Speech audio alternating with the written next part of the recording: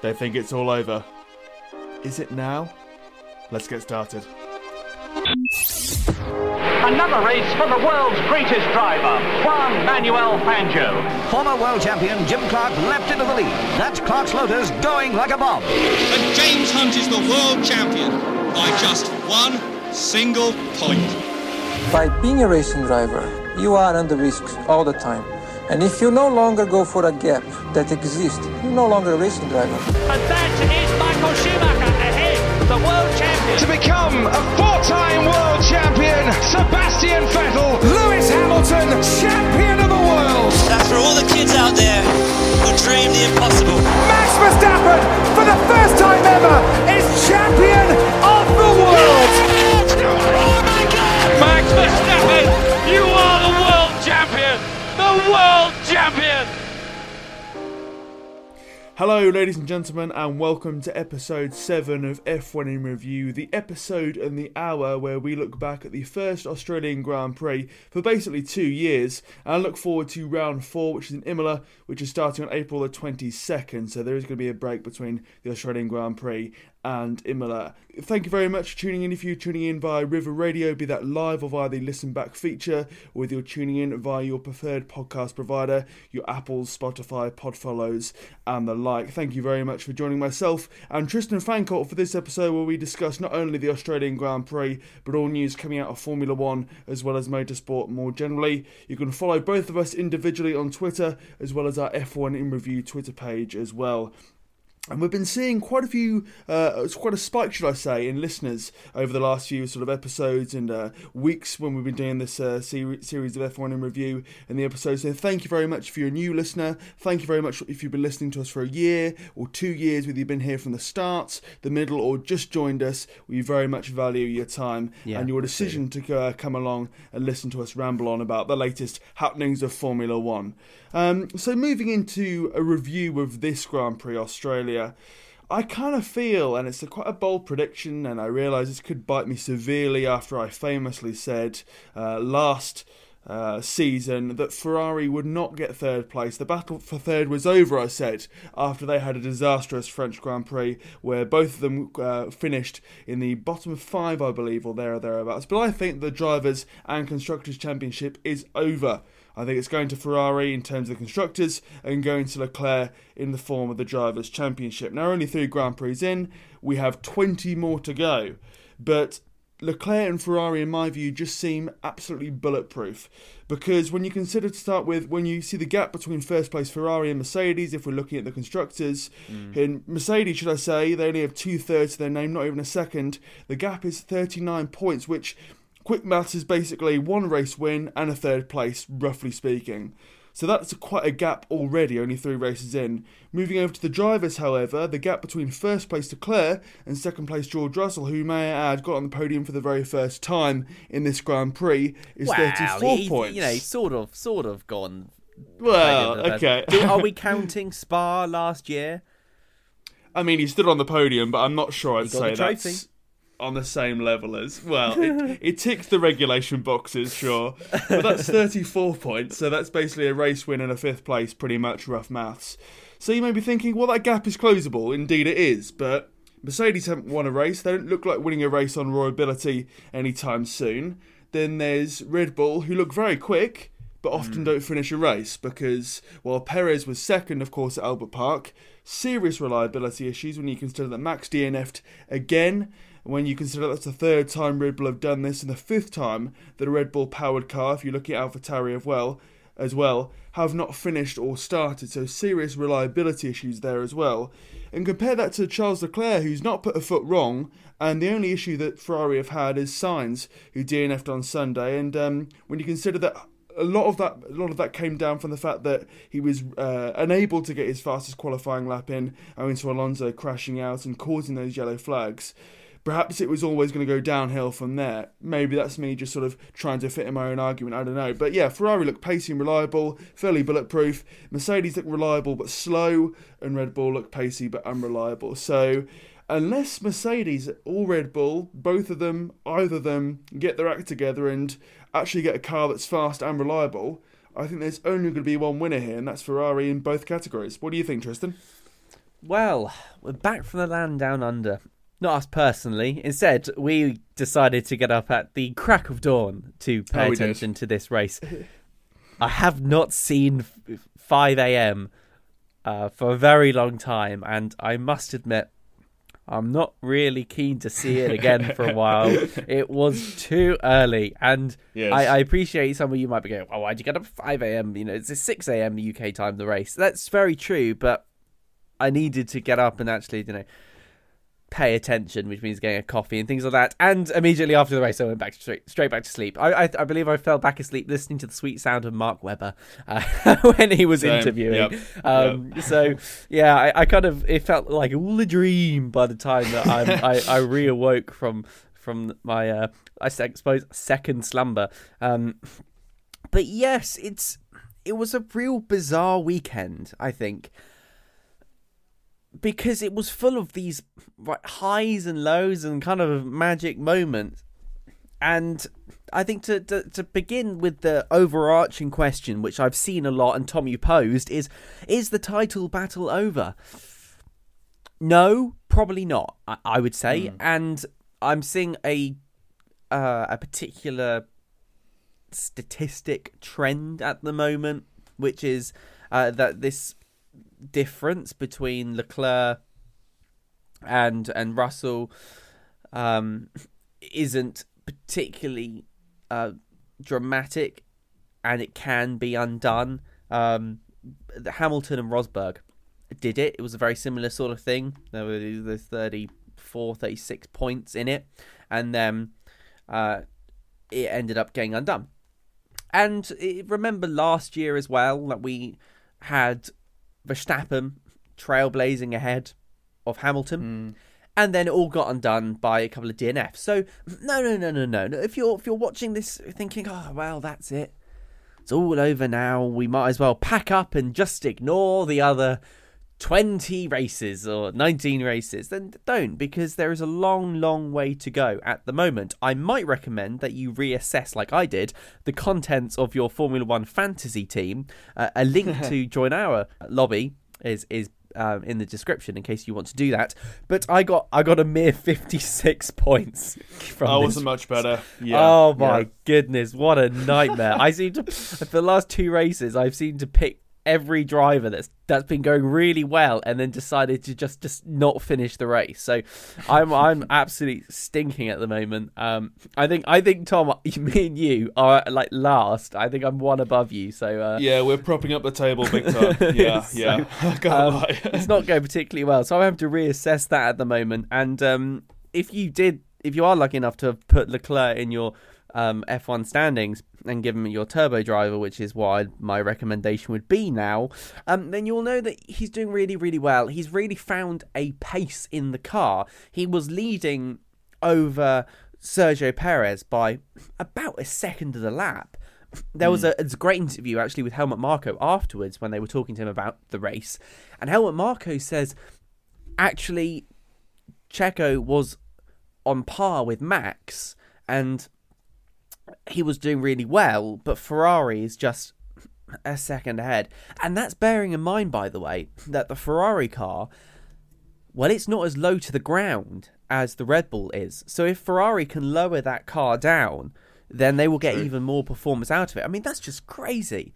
The amount of pace that Ferrari have managed to get, and they are lacking in the straight line speed, right? That was one of the things that has come out. Ferrari are kind of faster in the mid-slow corners, and Red Bull are catching up again on the straights. But no, I would say it's not over. Given what we know about the topsy-turvy roller coasters of new regulations, DNFs can change everything in a heartbeat. And I would be surprised if Leclerc didn't get any. I mean, we're going to go to Monaco, for God's sake. And Monaco and Azerbaijan, right? They are 2 tracks that can throw up something in a split second. We're going to go to Miami. It's going to be super fast at Miami. We have no idea what's going to happen. And may I add as well, he's crashed at Baku and Monaco. Well, that's kind of where I was going with that. Sorry. The Chekhov smoking gun, if you'd like. I name drop those because in Monaco last year he got pole position before crashing out. and then his gearbox failed, and as you say, Baku hasn't necessarily been kind to him either. My biggest, the biggest letdown for me was Fernando Alonso, and not for any fault of his own, but his reliability issues. Because, to be honest, Tom, I think Alonso in that Alpine could have got pole on Saturday, which is annoying because I had him in my fantasy team. Same, I think. Yeah, I think he's my turbo driver, actually. I've got -10 for him. Oh, Tom, I'd reevaluate that one if I was you. Big time. But yeah, I think the Alpine really could have put a spanner in the works for Leclerc's weekend. And of course, it's not been plain sailing for Sainz. Sainz kind of started on a good footing. His free practice times were fast. We knew that the Ferrari was going to be good. During qualifying, he set the fastest lap going at one point, Q2, and really matched himself to Leclerc's pace. And then, of course, a certain Fernando Alonso decided to, his engine decided to lock up, as we said just then, and throw out a red flag. And what happens is once the red flag has been thrown, anyone who hasn't then crossed the line in time before the red flag is thrown, their lap time will be deleted. Which was a real shame because Carlos Sainz was about to cross the line as it happened and get in a stonking lap. Whether or not it had been pole or not is another matter. But and then, of course, it didn't count. And then, going into the race, he needed a steering wheel changed just before the beginning of the race, and that didn't have his settings. They started him on the hard tyre because he was back in the pack a bit, and he just couldn't get the temperature up and binned it. So yeah, it's kind of a real split weekend for Ferrari, if you'd like. I think, there we saw the first sort of cracks in the armour, didn't we, of the Ferrari juggernaut at this point. But it seemed to be, once that issue happened off the start for Sainz, it was almost like he was trying too hard to then make up places at a very tight and difficult to overtake Albert Park, despite the changes I made, and he was always giving it too much, and then the problems came along. But once again, you've got to go and say, when Red Bull failed, or one of them did, a Mercedes was there, George Russell was there, got himself on the podium, Hamilton did a very good job as well. And you think to yourselves, well, if Mercedes can do this, i.e. get themselves up into third and as well fourth place, and finish a race when they're not doing as well, and a clear third and not really competitive on reliability, imagine what they can do when they have these upgrades, which will come. I mean, it's unclear when they'll come, because of course we were told that by Australia they'd have new upgrades, by some dark corners of Twitter, and there's others saying, by Monaco they'll have more upgrades. We don't know when they're going to come along, but if they're always there and always reliable, you've got to go and say that is to their advantage. As George Russell was saying, he'd rather have a slower car that's more reliable than one that's quicker and failing, as with Verstappen. You can see with Verstappen now, it's starting to get to him, isn't it? The comments of, it's unacceptable, I'm focusing now on just finishing a race. You got to think to yourself, Verstappen's a man who's easily riled, and not necessarily the aggression he has is good when it's channeled correctly, but when it's let loose and raw, it's not always to his advantage. So when you go to Imola now, which is a track which is not too dissimilar really from Albert Park, or too much from Bahrain, I'd say, where there are one or two straights, but it's somewhat more of a street circuit than a power circuit, you may be seeing one of those sort of famous Verstappen lunges or elbows out, shall we say, that we saw from the last season. Yeah, it's very, very true. And as you say, we often say that it's all about consistency, and this sport is about consistency. I just wanted to pick up, actually, do you think the changes to Albert Park on reflection helped the racing? Do you think it was an improvement? If you watch the race, you might have looked at the number of DRS zones and gone, hold on a minute, those chaps F1 in review said that it was going to be 4 DRS zones. It's only 3. They decided 15 minutes before free practice 2 to change it to 3 DRS zones. They quoted safety features and safety reasons, but I'm not really sure why, to be honest. The whole point was they got rid of the chicane to turn 9, turn 10 to allow this fast sweeping another corner with this DRS zone. But putting that aside, whether or not you agree with that, what do you think, Tom? Would you say that this was an improved Albert Park? Was this a boring Australian Grand Prix? What do you think about Australia now that it's not the start of the season? Well, it wasn't worth a 2-year wait, really. I've got to say that Grand Prix. It was decent, but I don't think Albert Park is necessarily one for the history books when it comes to the circuits, and indeed this Grand Prix wasn't either. I thought it was quite bizarre, really. Yes, you say removing that DRS zone at the last moment. The only thing I can think of, the reason they went to do that, is because of the collision that happened between Latifi and Stroll back in qualifying. But it did sort of sit a bit weird with me, them having a DRS zone on a sweeping corner type thing, because I always thought to myself, well, they're meant to be for straights to channel straight line speed, and doing it on the kilt, shall we say, on a curve is never going to be a great idea. But I suppose doing it last minute was just trying to cover all bases, and moving forwards just trying to make sure that there wasn't going to be a huge prang, as we saw perhaps the beginnings of between Stroll and Latifi, which I suppose we'll get onto later. I mean, it was fine. I wouldn't say this is Albert Park on steroids. This isn't Albert Park plus. It was good, but I wouldn't really be able to tell you a massive difference between the old one and the new one, aside from whether I was looking at a comparison between the two, if that makes sense. Yeah, I would sort of agree with that, and I wouldn't say it was a boring race, actually. I personally didn't find it too boring. And trust me, if I was going to fall asleep in a race, that would be the optimum time to do it. I had very little sleep by that point. So, yeah, it managed to keep me awake, which was nice. And, sorry, while I've got it in my mind, I have huge respect to anyone out there around the world, as for some reason people around the world do listen to us. So if you are in the other side of the world and you on a regular basis get up to watch these races at silly o'clock in the morning, then I have great respect for your commitment to the sport, because that is something I apparently cannot do. So yeah, it was fascinating to see how these changes helped a little bit the racing. We were certainly seeing cars being closer. We saw Lewis Hamilton being overtaken by Perez driving round the outside of him. Yes. Which was great to see, because usually when you're following, you might not be able to do that. And we had some good overtakes. We kind of still had a DRS train with, at one point, Lance Stroll was holding up half the paddock as it seemed. They were able to get past. Lando Norris was able to get past, and we had overtaking going on.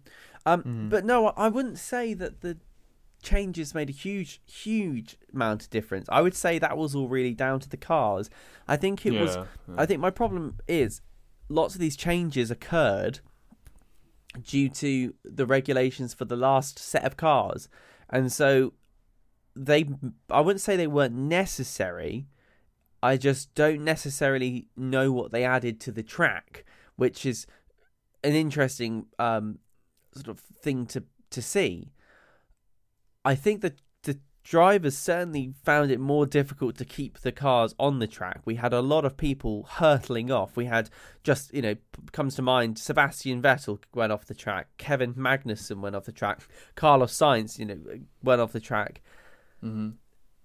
It seems like the cars themselves are actually dictating the difficulty of the track rather than the layout at the moment. So I don't know whether or not I want to call it superfluous what they did to the track, but it's certainly a change. And yeah, I think perhaps actually getting rid of that fourth DRS zone was a bit of a mistake. I think that the fourth one was quite good. I as I say, I think the track's no safer without it. There was plenty of accidents and crashes going on thanks to the driver's own ability, or even just adding Lance Stroll to the track. That seems to do seems to do it. We now have a document saying that Lance Stroll has no situational awareness, but we'll come back to that, I'm sure, later on.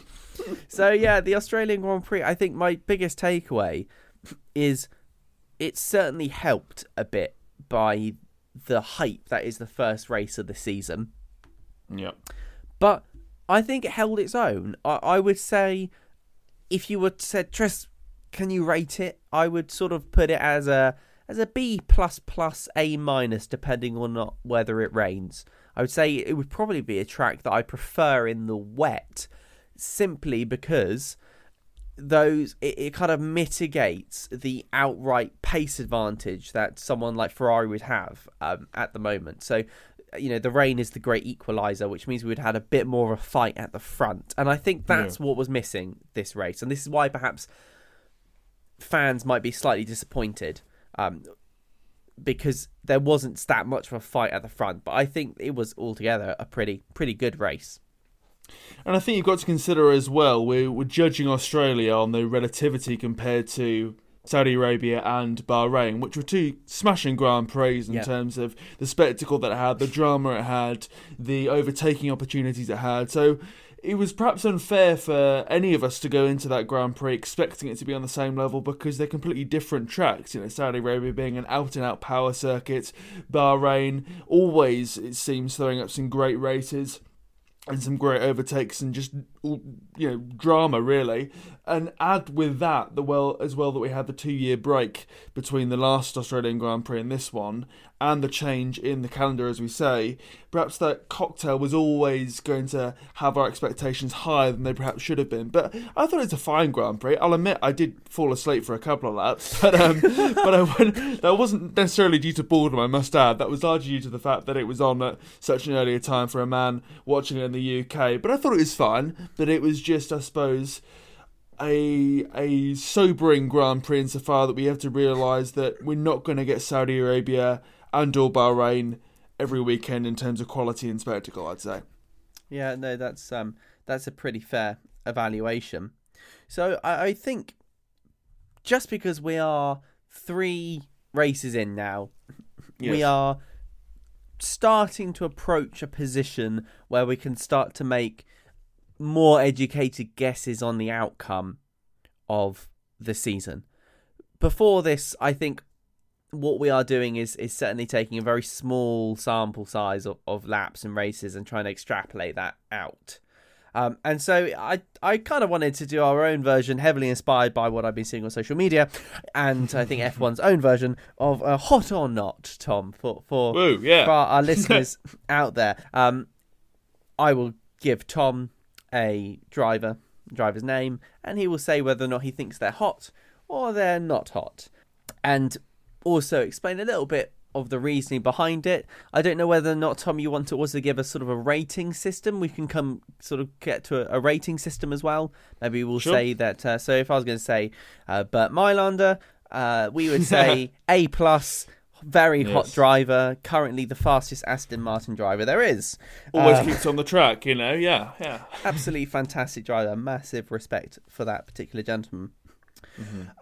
But before we go into the F1 drivers, I wanted to draw your attention to another driver that unfortunately has got into, should we say, the headlines, Tom, for all the wrong reasons. In fact, has probably ruined their career because Mr. Artem Severikin, I think I pronounced that correctly, although I don't care if I didn't, decided to do the Nazi salute on the podium of the FIA 2022 Karting European Championship, which, well, I mean, tell you what, he probably holds the record for ruining his career in one foul swoop. This particular driver is a Russian driver competing under the Italian flag, which means he's done a massive disservice to our Italian friends out there. I wonder really what goes through someone's head to do something like that. Ward Racing, by the way, who he represents, has said that they're deeply shamed by his behaviour and are cutting ties with him as we speak. I just don't understand how detached you have to be from reality to act so inappropriately. And I don't think we're going to miss him, to be honest, Tom, on the world stage. So yeah, good way to ruin your career just there. Absolutely, and fair play to Ward Racing for making the decision to terminate him almost immediately after it happened, it seems. First of all, absolutely the wrong time to do it for, someone who's done so well in this this race of karting, and with the situation as well going on in the world, for a Russian driver to do that only adds fuel to the fire, I'd say, of, you know, untrusting and nasty feelings towards people who come from Russia. When you're doing a gesture like that, and under the Italian flag as well, once again you're alienating a near tiring country there, and emphasising or putting emphasis on the darker times of its history, and it's just deeply unnecessary.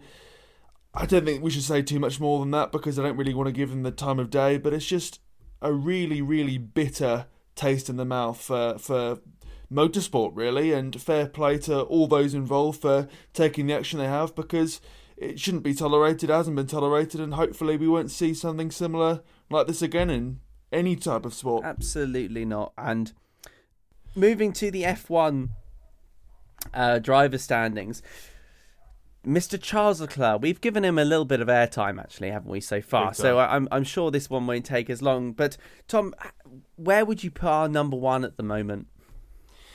I think it's got to be Charles Leclerc, isn't it, really? He's come from a car and come from a season where he was doing fine with Ferrari, and Ferrari were fine enough to get third. He would occasionally get P1 in qualifying and do okay in that regard, but then he would sink back, owing largely to the quality of the car. But this season, he seems almost like a world champion-elect, the sort of calm composure he has when he's battling against Verstappen, be it in Bahrain or Saudi Arabia, and as well that he's always up there, isn't he? He hardly puts a foot wrong. He's seemingly bulletproof, one would argue. I think it's hard to argue that he's not the best driver currently, because, as I say, every decision he makes goes right, and when you consider that he's not been involved in these type of battles or championships in Formula 1 in many a year, it's a high quality, because many a time we see people like Verstappen, for example, need a few years to bed themselves in to a title battle scenario or situation they find themselves in. But you can see now why Ferrari put so much money behind him, so much trust in him from early days. He only had 1 year with Sauber, I believe, before he was bumped up.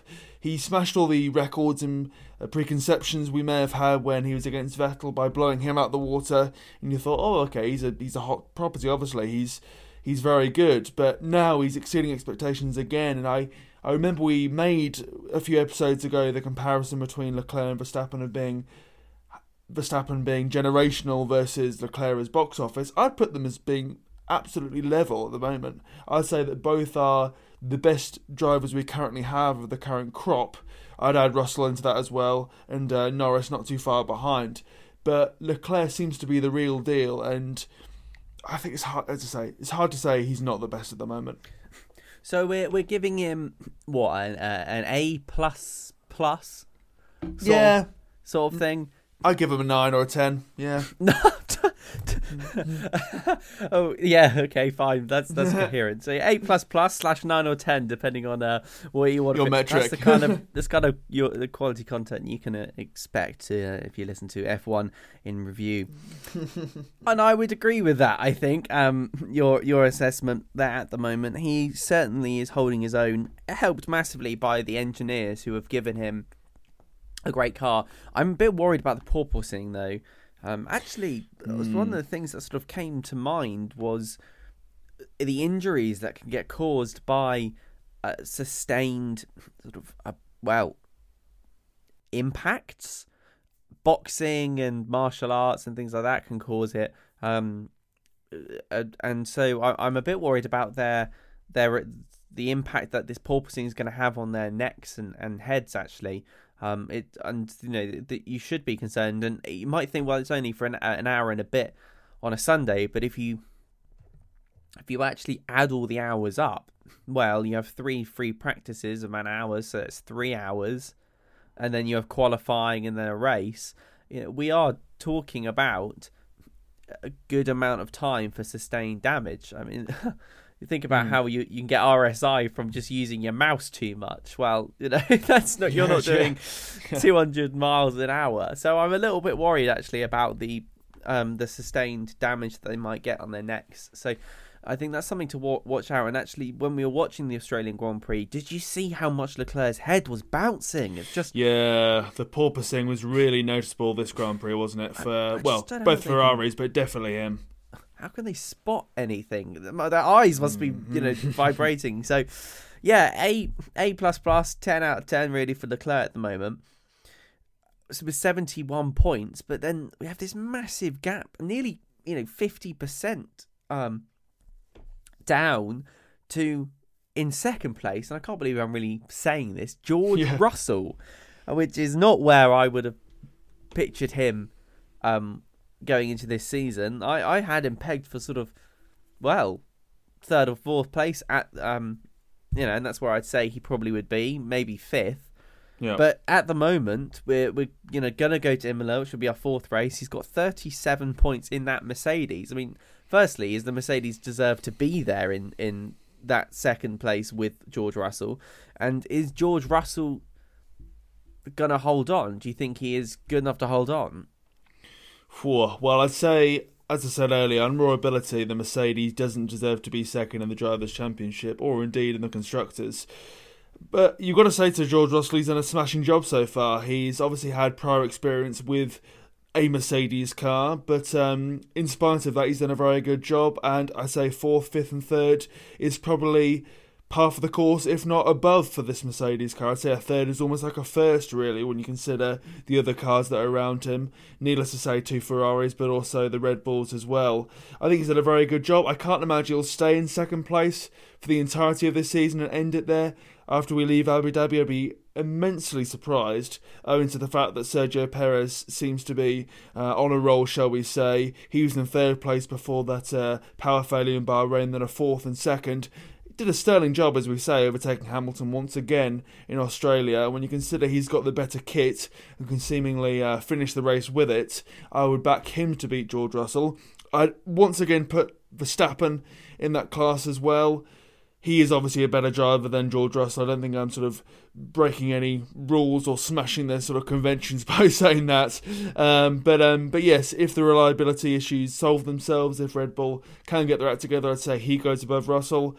But he is beating Hamilton. He's beating Hamilton by, you'd say, a fair amount, really, when you consider that, look at the last race, he was very much ahead of Lewis Hamilton, not only in terms of position, but pace as well. And you consider that, Hamilton's got 10th, being his lowest place, and then George Russell with 5th. That's quite sizable, isn't it? And in terms of points, I'd make that, 9 points, which is not earth-shattering, but that's big. 3 points a race on average. That's big for someone who's just come into a team versus arguably one of the best drivers in Formula 1 history in his pomp in a Mercedes car. I mean, that's not to be scoffed at. I'd say, in terms of rating then, I give him a 9, A. You give an A? Yeah. An A's probably, at the moment I would... But he didn't do very well in Saudi Arabia, did he? True. He qualified behind people like Valtteri Bottas. So, I don't know, I feel like the jury's still out a bit on George Russell. He's certainly been able to capitalise on the opportunities. And during the race, his race engineer came on to him and said, prioritise your tyres rather than your track position. To which George Russell said, that's not what I want to hear. And so I think that tells you a bit about where Mercedes' mind is at the moment, actually. Yeah, definitely. I mean, 10 out of 10 for his ambition and for what he wants to do. But I think, when it comes to George Russell, the only sort of minor points I'd have for him, or the sort of minuses, I guess, is that he seems to like talking a lot. He seems to be very much down for the mind game battles between Red Bull and even Ferrari as well, which you'd expect from someone like Lewis Hamilton, from a seasoned driver of the sport, from someone who's solidified themselves with what they've done. But when you've got comments of stuff like, tell Lewis to speed up, and those effing Red Bulls getting in the way, and it doesn't matter how fast your car is if you don't make it to the end. I mean, he's not wrong at that point, but I'd just rather him just let his racing do the talking, because it's all looking pretty now, isn't it? But he looks a bit of a fool, doesn't he? When we remember he had that horrible crash with Bottas, made those comments like, "Oh yeah, is he trying to kill us or something?" It was definitely his fault. Then had to come back, cap in hand, tail between his legs, and go, well, sorry. So I'd say, well, it's hardly a minus point, is it really? Because you judge by your racing versus what you say. But I don't know. Is that part of his character I can't warm to too much at the moment? That may just be me. This isn't because he did anything to you at school. It really listeners out there don't realise Tom and George went to school together. For 1 year, I must say. For 1 year. In primary school. Do something to you, Tom, that makes you against poor Georgie boy. Don't worry, there's nothing that sort of comes from the dark realms of my 9 or 8 year old mind, so don't worry about that. No. I mean, yeah, you have a point, but I wouldn't say he says anything more out there than Max Verstappen, Lando Norris. I would say that to some extent a lot of drivers you have to be very, should we say, self-promoting, and when there is an opportunity to showboat a bit, then sometimes you've just got to do that. If you'd like, when on the Formula One games, you have that choice between showmanship or sportsmanship, and George Russell has kind of done the sportsmanship thing for a bit, and now it's his moment. He's shifting across to the sportsmanship side of him, leaving, and now the showmanship. Here is George Russell in a Mercedes. It's my time to demonstrate that I am able to compete with Sir Lewis Hamilton. And it looks like George and Lewis actually have a really good relationship at the moment. Yeah. Hopefully that stays. But George's main competitor, therefore, will no longer be his teammate. And actually, therefore, it's all about promoting the team, how good the team is. And in fairness to him, I can't criticise the comment that there's no point having a fast car if it breaks down all the time. I mean, look at Alpine. Yeah. It's exactly what I said last week. I said I think Alpine isn't going to do as well because their car keeps breaking. Well, Alonso was on a pole position-esque lap and his engine locked up. Max Verstappen had in Saudi Arabia not enough fuel, and in this race far too much fuel. The fuel, ended up catching on fire.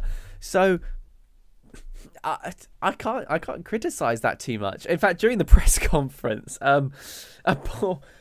Russell said that the Aston Martin safety car is about 5 seconds a lap slower than the Mercedes GT. I think it's the black edition, which is, in fairness, designed for the track. And I don't know why Aston Martin, while on it, keep bringing I think it's the V8 Vantage. It is the V8 Vantage that they bring around the track. Because it seems like it's the wrong one. They have the Valkyrie, which was kind of co-designed between them and Red Bull as a sort of a hyper car. I've actually seen it in Goodwood. It sounds incredible. It looks out of this world. I don't know why they don't use that. They keep using the V8 Vantage, which in fairness is kind of a a GT coupe. It's not really a track car, so I don't know. Actually, in response to the comments on the slowness of the Aston Martin V8 Vantage, although if Aston Martin do want to give one away, I won't say no. I think Charles Leclerc said the Ferrari would also be pretty fast, which in fairness, they've got their Superleggera, super light cars, which they could chuck around. So that you have to capitalise on moments like that to both promote the team, because it'll make the team team feel good. If you say, well, we might not be the fastest, that'll make the team feel sad, and then you say, but we're really reliable and able to get those second and third places when it matters, and then. Well, that kind of hits home, really, doesn't it? It hits home to everyone else and goes, oh, yeah, actually, now I think about it, we can't actually finish a race. That's pretty embarrassing. So, yeah, George Russell, I would say I agree with you, Tom. Definitely. Shall we? I would say I'm going to give him an A as well. I think A would be nice. He's certainly in the hot category. Yes. We got a hot Leclerc, a hot Russell. But, Tom, just underneath George Russell is, I think, the person that I would say is most likely to get second position in the long run. Yeah. Not to influence your comments at all. A Mr. Carlos Sainz, who has certainly experienced a roller coaster of emotions in the last 3 races, and definitely some highs and lows. What do we say about Carlos Sainz? I'd say before this Australian Grand Prix, I'd put him up there as being the second best driver, as I think he was in the Drivers' Championship, funnily enough. But he's been, really keeping Leclerc honest and proving why he deserves to be in Ferrari and not just a wingman or a number 2 driver, but someone who can lead the fight and do it on his own. I think, as I say earlier, the Australian Grand Prix showed the first cracks in his armour and Ferrari's armour by his eagerness to make amends for a poor start. But in spite of that, you still got to say he's done a very good job. He's ahead of Perez, ahead of Verstappen, ahead of Lewis Hamilton, which you'd have said to me, if you'd have said that to me earlier, or indeed before the season began, that he would be ahead of all 3 of those drivers, I'd have laughed you out of here. So he's done a very good job. I suppose now the real judgment in terms of how well he's doing in the longer term is how he bounces back at Imola, an Italian track, of course, where Ferrari had to do well and there can't be any room for mistakes, I think. But yes, I give him, if I gave Russell a 9/A, I've got to give him the same, really. I give him an A or a 9 out of 10. Yeah, pretty fitting to where he is. Look, he certainly had some bad luck. Yeah, 100% this weekend. Yeah. And it's a shame because I've been hearing his interviews. I feel sad because certainly we like a happy Sainz. Yeah. We like happy Sainz. And he's done a lot for Ferrari, actually, beyond what he's been doing on the track, because he has been instrumental in bringing back sponsorships such as Santander to Ferrari. And also he has played that wingman role quite nicely for Leclerc, and holding that second place, for example, in Bahrain, is exactly what Ferrari needs. He kind of got screwed over a bit, actually, by the Ferrari strategists. Not that they've been doing a particularly bad job, but I think it was a real mistake chucking him on the hard tyre, which put him on the back foot to begin with, because he got a slow start to the race. He kind of just went backwards a bit, actually. Yeah. And then, because he's behind traffic and he can't really get up to speed, just difficult to get those tyres hot and sticky. Part of the reason why Hamilton was overtaken by Checo was because Perez could drive around the outside of him whilst Hamilton was warming up his tyres. And so imagine you had to start your race on those tyres. It was just going to put Carlos in a poor position through no fault of his own. It wasn't his fault that Alonso's engine decided to lock up on him. And so, yeah, I feel like from the start to finish, everything sort of didn't go his way. And I feel like, well, we actually know that if Ferrari had started him on the mediums, then through the safety cars and whatnot, he would have actually been able to come into play or and get in, he would have been okay, actually. So I do think to some extent he was kind of, his opportunity to do well was taken out of his hands. Yes. So I'm not going to hold that against him. But I don't know. He's a bit inconsistent. I'm going to, at the moment, because I've had to take Carlos Sainz out of my Formula One fantasy team. I'm sorry, Sainz. You've had to come out just for a bit. I'm just trying a slightly different strategy. I'm trying to go for averages now. See if I can average high points, because my old strategy wasn't working. I think I'm going to have to give you an A-. Okay. A- at the moment. Come back to me in a few races time. I want Sainz to do really well. I'm a big Sainz fan. I really am. And I think the last time Angus and I were split on which Ferrari driver was going to take pole. Angus said it was going to be Leclerc because he got there first, and so I had to have Sainz because I can't just copy what my co-presenter says, otherwise that'd be no fun. So yeah, I was wrong on that one, but I like to say that I was also going to pick Leclerc, so combined we were right. So we were right when one of us gets it right. Absolutely. So yeah, Sainz A-. I would say A-. Nice. But going from the Spaniard to Mr. Mexico himself, Sergio Perez. I'm not sure anyone's called him Mr. Mexico, but we'll first see if time we I've can get heard it that trending. one. Well, we'll see if we get it trending. We have a lot more listeners now. Apparently, we know what we say matters. We can turn the tide on Twitter, mate. Yeah. We can. Mr. Mexico himself, Captain Mexico, Checo Perez. He's only 7 points behind Russell. He's only 3 points behind Sainz in the Red Bull. It's interesting to see him leading from Verstappen. He's in 6th place with 25 points. Perez at the moment is, well, he's in my F1 fantasy team, so I think that tells you all you think, all you need to know, about him from my perspective. Yeah. I think he's doing good. I have to agree. I can see definitely why he's in your fantasy team. He's had a smashing season so far, and you've got to think that the only reason he hasn't won a race or 2 races is really through to no fault of his own. Of course, then you had the failure in Bahrain of the power unit there, and when he qualified P1 for Saudi Arabia, and then in terms of strategy got duped by the Ferraris, and then with the 2nd place in Australia, you've got to go and say that he's doing everything right. He's just been let down, unfortunately, by things that aren't necessarily in his control. So I would say he's probably had one of the best seasons out of anyone, really, because I think a lot of this comes down to our predictions or perceptions or what we think is going to happen, where they stand before the season to how they stand now is how we judge them. And I never thought I'd see Sergio Perez above Max Verstappen. I never thought I'd see him out-qualify Max Verstappen, and to see him second there of his own volition, and to always be up there with his teammate Verstappen, and to take over the reins when his car's conked out, on 2 occasions really, is really, really good to see. I think Perez and Sainz are drivers you want to see do well in Formula 1, because they've had to go and grind it out through the lower teams and prove their worth, and while they've got money behind them, of course, they're not necessarily as thought of as highly as, let's say, Leclerc and Verstappen, nor do they have the sponsorship akin to them. So to see those 2 drivers do really well is quite heartwarming, really, and particularly to see Perez do so well after a mixed bag of a season, shall we say, for the 2021 season. I concluded by saying he was good in patches but rather disappointing in others, and he's really turned that around and become Mr. Consistent. He's definitely the 2nd driver that Red Bull have always wanted, and now he's here. It's just a shame that their number 1 driver isn't joining the party owing to factors that aren't necessarily in their control either. But I have to say, I'd give him an A, definitely. Yeah, an A or an A+. I don't know, you've switched from your numbering system to A+. or 8 or a 9 then, sure.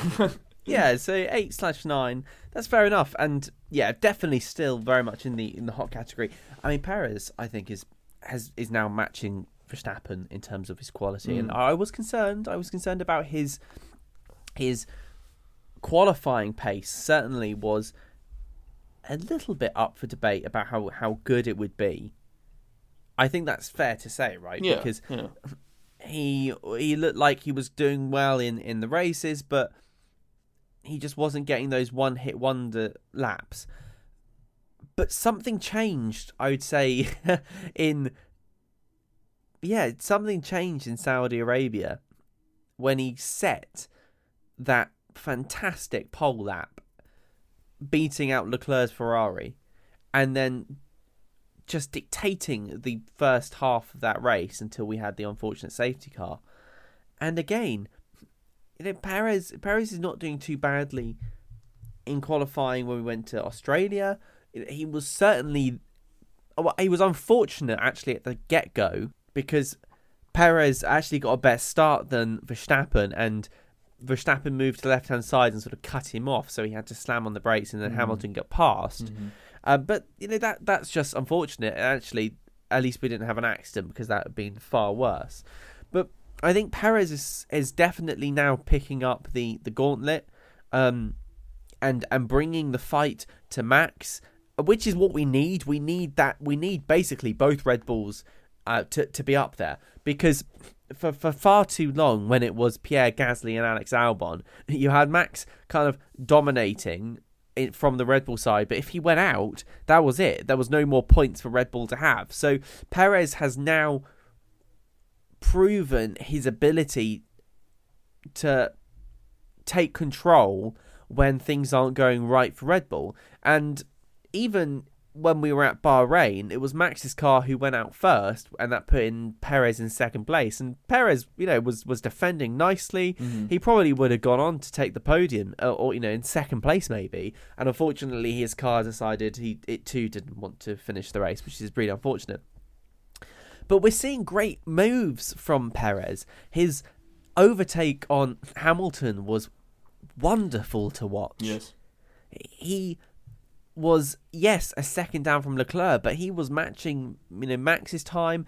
Marco, Dr. Helmut Marko, who is kind of a weird character in Formula One and not featured so much on Drive to Survive. So if you are new to the sport and you fancy going down a rabbit hole, just take a look at Dr. Helmut Marko. He's basically responsible for the driver program for Red Bull, especially the younger driver program. He has been responsible for scouting some fantastic talent over the years, but is also ruthless. But he is on Checo's side now. He's on Perez's side, and that's exactly what Perez needs, because you don't want to have that fear of being up for the chop. And we were considering, actually thinking about it at the end sort of 2021, mid 2021. I was saying, well, is this up for Perez now? Is he also going to fall into the issue of being removed from the team, just like poor Alex Albon and Gasly were before him?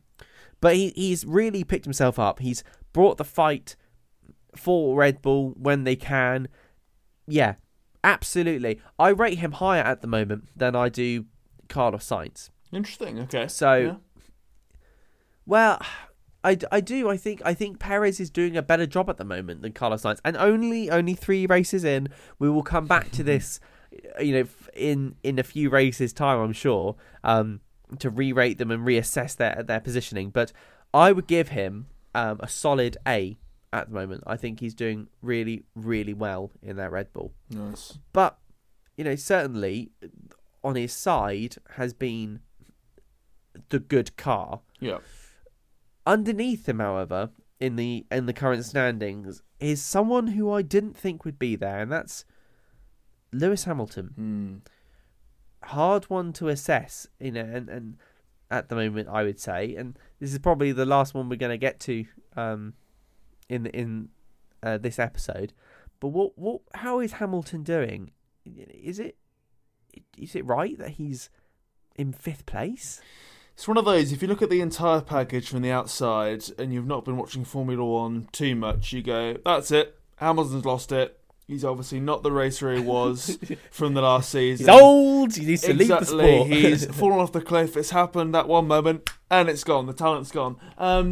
But then I suppose when you look at the huge regulation changes that have taken place from this season compared to last, and when you consider that he's in a vastly inferior car to what he was in, it's unfair to say he's lost it. But then again, when you consider that he's being beaten by Russell somewhat convincingly, really, when you consider how well he's been doing, both in qualifying and in the race as well, Hamilton has been having quite an average season, and granted that's by his own sort of high standards. We expect him to be in the top 3 every weekend, regardless of what kit he has, because he's Lewis Hamilton. He's won the World Championship 7 times, but being out in Q1 in Saudi Arabia, finishing 10th there, not really being at the party in Australia in terms of, I don't know, really challenging any of the cars in front of him, and similar in Bahrain as well. You've got to go and say a lot of that is due to the car, but when you consider that his new teammate is doing better than him, you can't look at Lewis Hamilton at the moment and say he's having a good season. He's doing fine.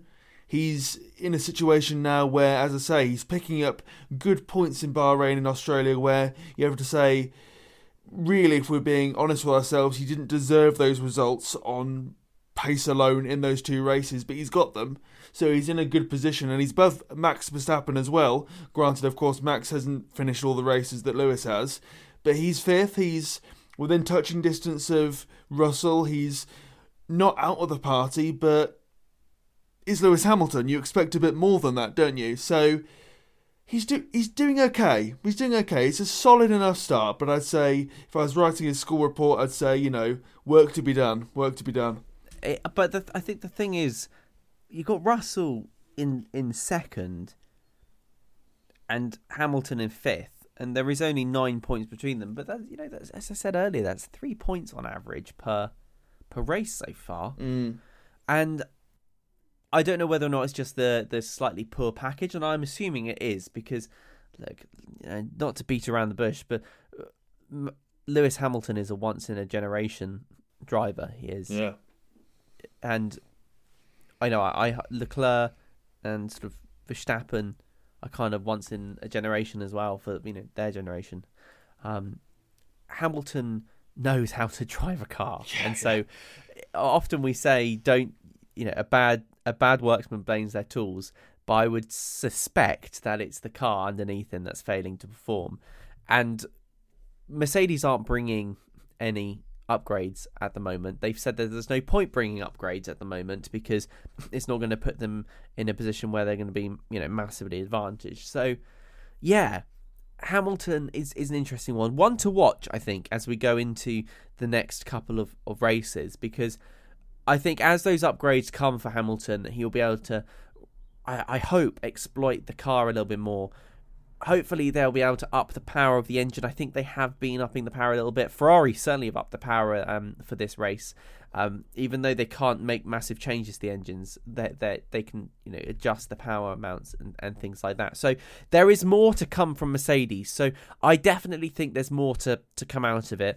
I therefore would match him to where we put Russell. I would suspect he is in your level 9 and my sort of A rating. Well, he's only 9 points behind. Yeah, I think I'd give him a 7. I think he's been fine, but nothing more than that. But then again, I rate him so highly. Meanwhile, Russell, I didn't expect too much, so therefore, perhaps that changes my perception and therefore ratings. I don't know, but yeah, that's what my gut says. That's a really interesting comment. Maybe we do just expect far too much from Sir Lewis Hamilton, but as he knows, you can't be a world champion, forever. No. But then again, you can't be world champion by fluke as well. So, I dismiss this whole entire argument that he's lost it, quote unquote, because you can't be 5th in the championship ahead of, rising talents like, I'd say, Norris and Ocon, who's been very solid indeed through luck alone. And they've both got very solid cars underneath them, Ocon and Norris. So I'd say, he's still got it, but the equipment is letting him down. And I said the same as well. I realise we're shortly out of time, but for Verstappen as well, he's, he hasn't lost it, but the kit is once again just not doing the job for him, which is such a shame to see because, to use a sort of loose Star Wars quote, he was our only hope for a title battle between Leclerc, wasn't he? It seemed after the second round anyway. So, we hope he can get back to his best, as with Hamilton, really. Yeah, and we'll come back to this going forward in the next episodes to find out and assess the other ones, other drivers as well as we go down the list. I think that was we're still firmly in the hot category at the moment, but we'd love to hear your thoughts as well. Whether or not you thought the Australian Grand Prix was a success, whether or not it was a failure, whether or not you think a driver or not is being maybe misunderstood and it's better maybe you're really backing Lance Stroll, or perhaps you think that Charles Leclerc is a little bit overrated and it's only the kit underneath him. We'd love to hear your thoughts, and you can find Tom and myself on Twitter if you want to tweet at us, or the official at F1 in Review as well. If you fancy following us there to check out the latest in what we're doing, we usually tweet out when we have a new episode to hear our thoughts as well on things as the weekends go on. Absolutely, and while episode 7 of F1 Review is ending, there is, as I say, a week's gap between the Australian Grand Prix and the Imola Grand Prix, so we'll be looking back at how well McLaren did, how well one Williams driver did, and how poorly Aston Martin have been doing so far. There's been many different drivers in the seats for that car, but yes, no different results, shall we say, in terms of points of performance. And that pretty much ends this episode of F1 in Review. Thank you very much for tuning in, whether you're listening live on River Radio or listening back on the Listen Back feature, or whether you're listening via your preferred podcast provider, your Spotify, all of those. As you say, follow us all on Twitter, and we'll be back for next week to carry on with our hot or not table, along with looking forward to the Imola Grand Prix, this being round 4, as well as all the big and latest news in terms of Formula 1 and the biggest talking points that no doubt will arise until we speak next time. But until next time, thank you very much for listening, and we'll see you next week.